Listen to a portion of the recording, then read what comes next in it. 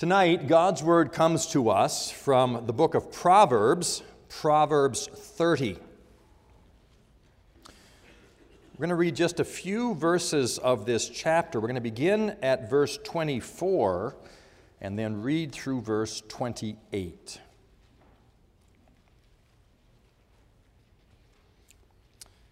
Proverbs 30, beginning at verse 24. What we hear now is God's Word. 4 things on earth are small, but they are exceedingly wise. The ants are a people not strong, yet they provide their food in the summer.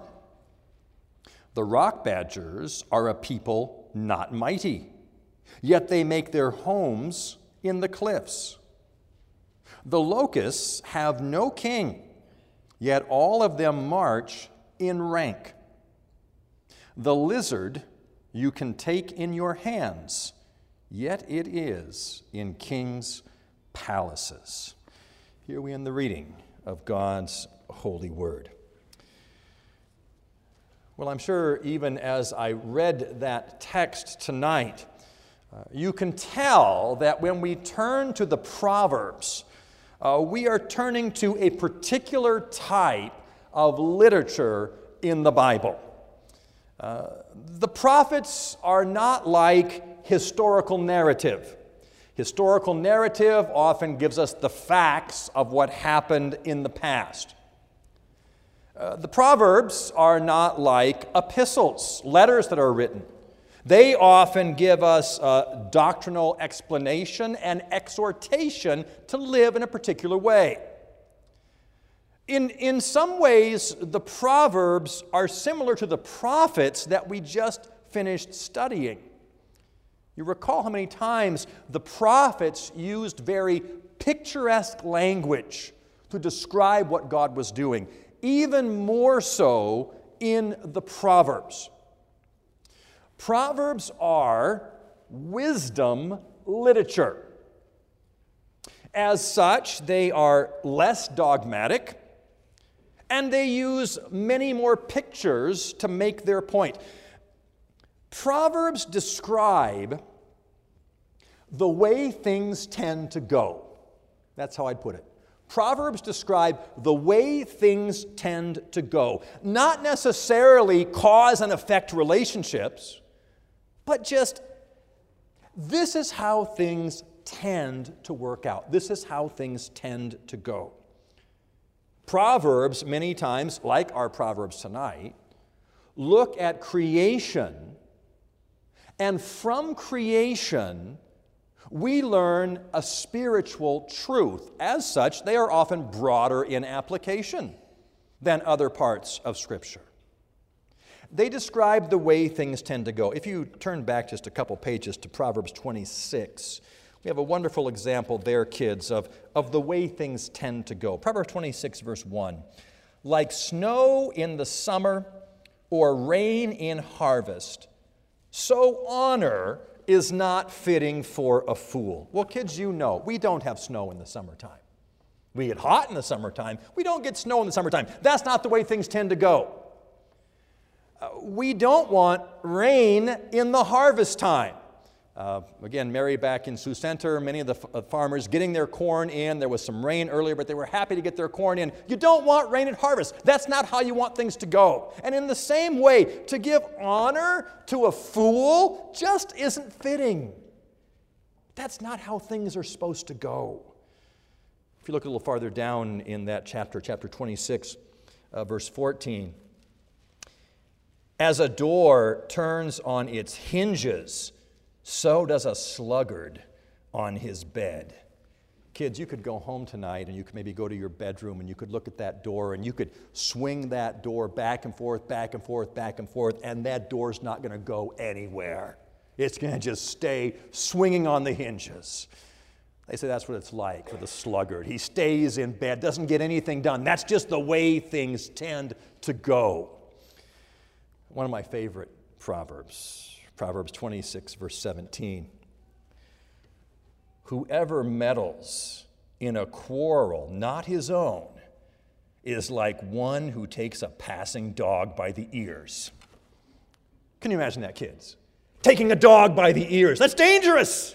You don't want to grab a dog by the ears. So it is to get involved in a quarrel that's not your own. The Proverbs talk about the way things tend to go. They look at creation and they give us spiritual truth. Now, that doesn't surprise us. There's other evidence for that in Scripture. Think about, kids, how did the wise men know about Jesus' birth? They looked at creation. They said, "We have seen his star and we have come to worship." Jesus' birth was revealed to them through creation, through what they could observe. The Proverbs are given to teach us wisdom. I said they're wisdom literature. That's how the Proverbs begin. Proverbs chapter 1. The Proverbs of Solomon, son of David, king of Israel, to know wisdom and instruction, to understand words of insight, to receive instruction in wise dealing, in righteousness, justice, and equity, to give prudence to the simple, knowledge and discretion to the young. Let the wise hear and increase in learning, and the one who understands obtain guidance. They teach us wisdom. In some ways, Proverbs are like really good children's sermons. They're easy to hold on to. They're picturesque. We can see it in our mind. And kids, you're good at noticing things. You're good at noticing things in creation, in nature. You know, us, your folks, we can go to the beach and just sit there and we watch the waves come in, that's nice, but you can find every single rock, every single shell, every single thing on the beach, and you see it all. You have a great appreciation for everything God has created. That's what Proverbs help us do. They help us observe creation, many of them written by Solomon. When we think about Solomon, one of the first things we think about is the wisest man in the world. Proverbs are wisdom literature, many of them by Solomon, the wisest man in the world. He is described that way to us back in 1 Kings chapter 4. And God gave Solomon wisdom and understanding beyond measure, and breadth of mind like the sand on the seashore. So that Solomon's wisdom surpassed the wisdom of all the people of the East and all the wisdom of Egypt, for he was wiser than all other men, and his fame was in all the surrounding nations. He spoke 3,000 proverbs, and his songs were 1,005. He spoke of trees, from the cedar that is in Lebanon to the hyssop that grows out of the wall. He spoke also of beasts, and of birds, and of reptiles, and of fish, and people of all nations came to hear the wisdom of Solomon, and from all the kings of the earth who had heard of his wisdom. Proverbs teach wisdom. Solomon, a good student of creation, he learned the way things tend to go. So tonight we look at Proverbs from Proverbs chapter 30. These Proverbs from 24 to 28. There are 4 things on earth that are small, but they are exceedingly wise. Ants, badgers, locusts, and lizards. We're going to look at these 4 small creatures, yet exceedingly wise. We'll look at nature to learn a spiritual lesson that God wants to instruct us through his word and through his creation. First of all, ants. Ants are a people not strong, yet they provide their food in the summer. Well, first we have a bit of a translational issue we have to deal with. Our text says ants provide their food in the summer. That is not the best translation. Better, they prepare their food in the summer. Ants are a people not strong, yet they prepare their food in the summer. Kids, ants are not strong. If an ant wants to eat something, he can't go out and kill a bear or kill a deer. Yeah, maybe he can nip at his foot a little bit, but he can't knock down a bear or knock down a deer. There are people not strong. They need to get their food when it is available. And when it's available, they get all that they can for when they need it. Ants are a people not strong, yet they provide their food in the summer. They get their food when it's available to them, which is why we say ants come on picnics. We go on a picnic, we take a lunch along, we put our sandwiches out, we put our fruit out, and before you know it, the ants have found us. They're not strong, but they know when they find food, they're going to get it and get all that they need for later. Ants, a people not strong, yet they provide their food in the summer.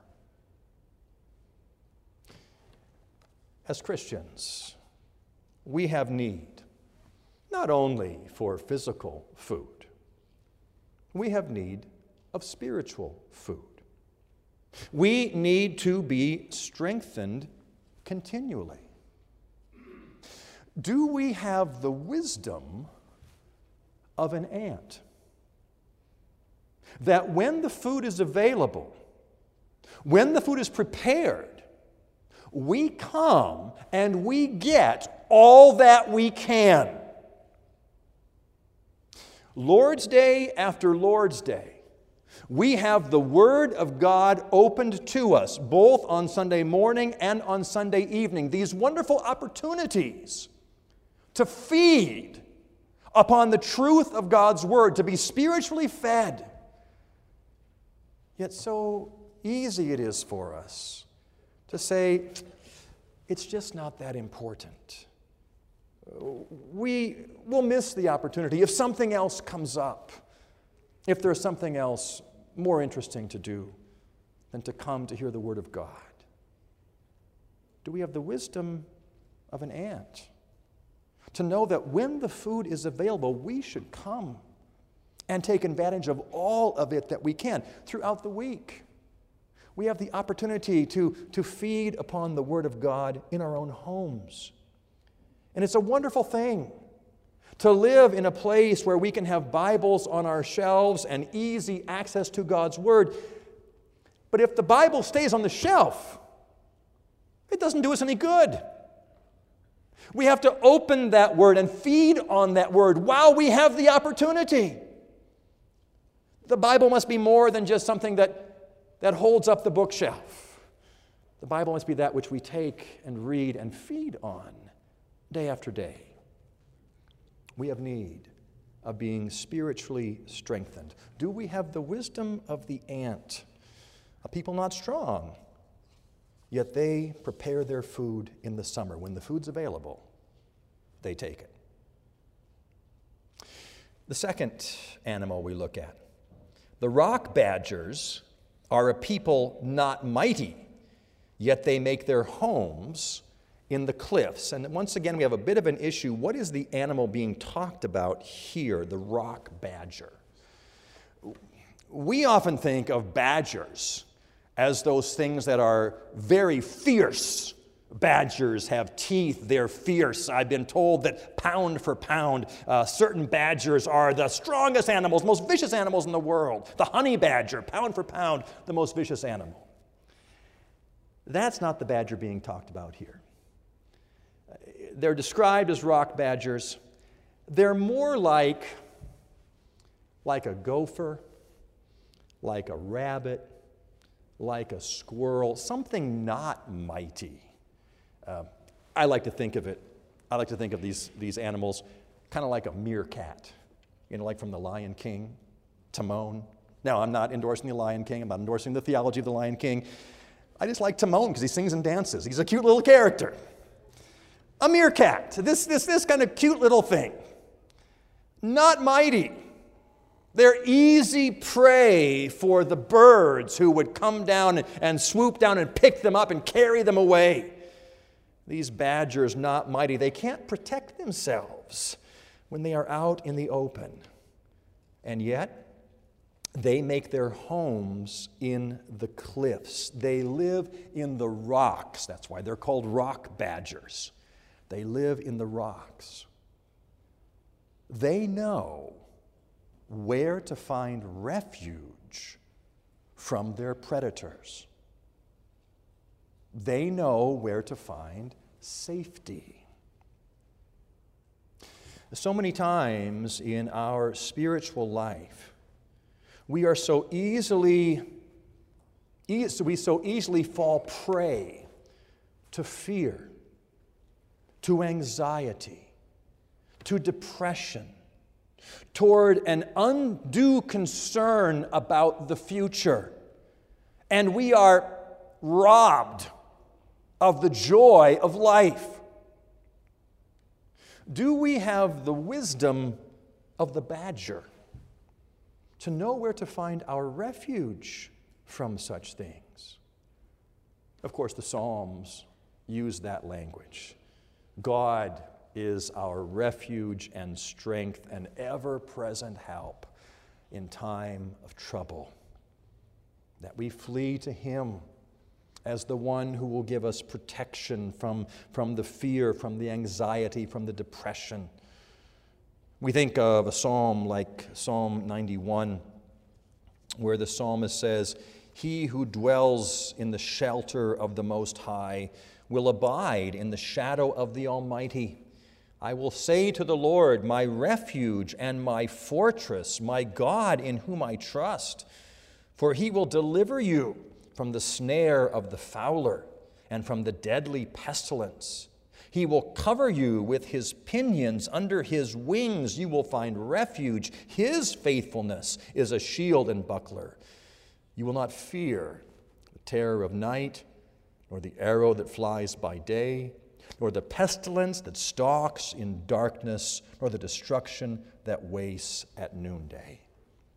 We make the Most High our refuge, protecting us of these things that would rob us of the joy of life. From Psalm 92, "The righteous flourish like a palm tree and grow like a cedar in Lebanon. They are planted in the house of the Lord and flourish in the courts of our God."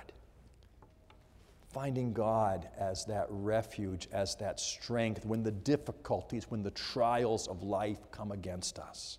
And notice what these badgers do. Our text doesn't say when they are being attacked, these badgers run to the cliffs and then leave again. They make their homes in the cliffs. They don't just flee there and then go out and live how they want again. But they make their home, their dwelling place, in this place of shelter, this place of refuge. I think too often we see God as kind of this cosmic life preserver. When the waves of life get to be too difficult for us, we grab onto the life preserver and hold on. But when the water's calm, we let the preserver go again and go off and do our own thing. No, we are to dwell in the safety that God has provided. Do we have the wisdom of the rock badger to dwell in the shelter of the Most High? Verse 27, "The locusts have no king, yet all of them march in rank." The locusts have no king. Now, kids, you know some animals do have a king. Some animals do have a leader. Pack animals. Think of a wolf. A wolf pack has a leader of the pack. This is the chief wolf. Think about bees. Bees have a queen bee that the other bees serve. Some animals have a leader. Not so with the locusts. The locusts have no visible king. There is no one head locust in charge, no visible king. And yet, they march together in rank. They work in unison with each other. And we talked about this when we talked about one of the prophets and the visions of locusts coming. How in the Midwest the locust would come and devour the plants and the crops. And when we were little, when our kids were little, we would read the Little House on the Prairie books to them of Laura Ingalls Wilder. And I recall in one of those stories, she talks about how the locust came and devoured the crop that Pa had planted. And when they finished, they all turned and marched off in rank. The locusts have no visible leader, yet they march in rank. What is the spiritual lesson we learn from this natural picture? The church of God has no visible leader. Kids, I am not the head of this church. Oh, would that it were so. No, I am not the head of this church. The elders are not the head of this church. The head of the church is Jesus Christ. But he has gone back into heaven. We don't see him anymore. Now, he continues his ministry through the office bearers of the church, but he is the head. And we don't see him here on earth. Do we have the wisdom of the locust? In spite of having no visible leader, to still work in unity as a church. Can you imagine if the church united and worked in unity with itself and descended upon the world the way locusts descend upon a crop, and spread the glories of the gospel of Jesus Christ mightily and powerfully and devoured up the works of the devil? The church working in unity, in concert with itself to destroy the devil's work. We sing about that. We say, like a mighty army moves the church of God. We are not divided, all one body we. And yet far too often, we spend time warring with each other than warring against the ways of the world. Do we have the wisdom of the locust? They have no visible leader, yet they work together. They march in rank. And then we have our last animal. The lizard you can take in your hands, yet it is in kings' palaces. In the Proverbs, oftentimes, when a list of things are given, it's the last one in the list that really wants to bring the point home. It's the last one in the list that doesn't quite necessarily fit the pattern of those that have gone before. There are 4 things on earth that are small, yet exceedingly wise. The fourth of those, the lizard, you can take in your hands. Now, we might expect it to say, the lizard you can take in your hands, yet you can still find it in people's houses. We might expect it to say that, but it doesn't say that. It goes beyond that.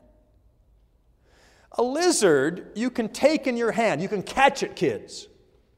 Yet it is in kings' palaces. Lizards can be taken in the hand. They can be caught. And certainly, you would think, in the palace of the king, you would not find any lizards. The king would have all kinds of servants, and some of these servants would be making food for him. They're the food guys. Some of these servants would take care of his armor. They're the armor guys. And he's got to have at least one that keeps the lizards out. He's the lizard guy. You wouldn't expect to find lizards in the palace of a king. They'd be thrown out. Lizards, you can take them in your hand. They're easily caught, yet they are in kings' palaces. We are, as a people, so easily caught in sin. We are so easily drawn away into various kinds of temptations. We are so easily caught up in the ways of the world, so easily caught in the ways of sin. And you would expect that someone so easily caught would be thrown out, would be allowed no entrance. And yet we, though easily caught in sin, are found in the palace of a king. God, in His mercy, in His grace, in spite of the fact we are easily drawn away, He brings us into His palace. He brings us into His house. God, the King of all creation, welcomes us as members of His family to enjoy life not simply in the slums, but to enjoy life in the palace. Jesus Christ came to secure our place with God. And He continues to call out today to put our faith and trust in Him, because we know how easily caught we are. We know how easily we're caught up in the ways of sin. No, He calls us to put our faith and trust in Him and know the forgiveness of sins. And not just allowed to coexist, to live in the lower class housing, but because of God's love and mercy and grace, He doesn't throw us out. We dwell in the King's palace. Do we have the wisdom of the lizard to recognize what God has done for us? So easily caught, so easily taken, so obviously should be thrown out, and yet brought in to live and to dwell with the King now and forever. 4 things on earth are small, but they are exceedingly wise. The ants are a people not strong, yet they prepare their food in the summer. Do we have the wisdom of the ant to take every advantage of the spiritual food God gives to us? Rock badgers are a people not mighty, yet they make their homes in the cliffs. Do we have the wisdom of the badger to find our refuge in times of difficulty, fear, depression, anxiety, to find our refuge in God alone? The locusts have no king, yet all of them march in ranks. Do we have the wisdom of the locust, that although the church has no visible head, yet we work together in unity as the body of Christ? The lizard you can take in your hands, yet it is in kings' palaces. Do we have the wisdom of the lizard to recognize the gift of God's grace, what He has done for us and continues to do for us, allowing us to live in His palace now and forever? Let's join together in prayer. Lord our God, we thank You for Your word, for all of Your word. We thank You for the historical narratives that teach us of Your way with Your people in the past. We thank You for the epistles that teach us doctrine and exhort us to live in a particular way. And we thank You for the wisdom literature.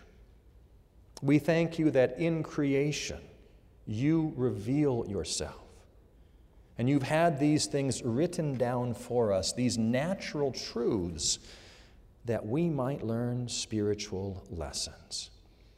Lord God, we praise you for the grace you have shown us in Christ Jesus. We praise you and thank you that you have not cast us out in spite of our sin, but you've taken us to live with you. We praise you, O God, for the great and wonderful God that you are. Hear our prayer. For Jesus' sake, amen.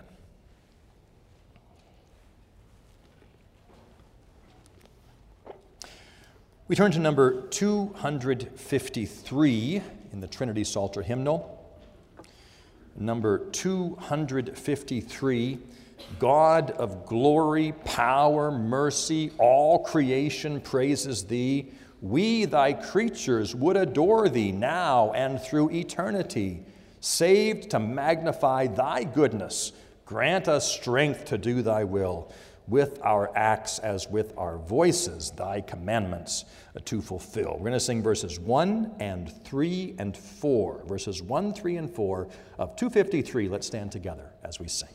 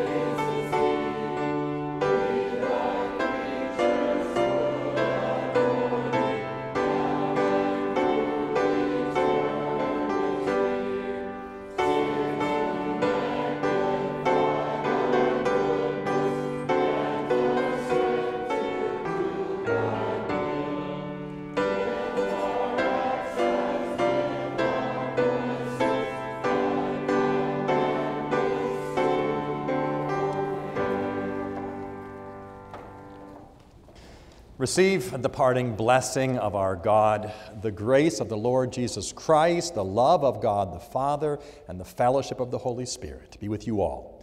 Amen.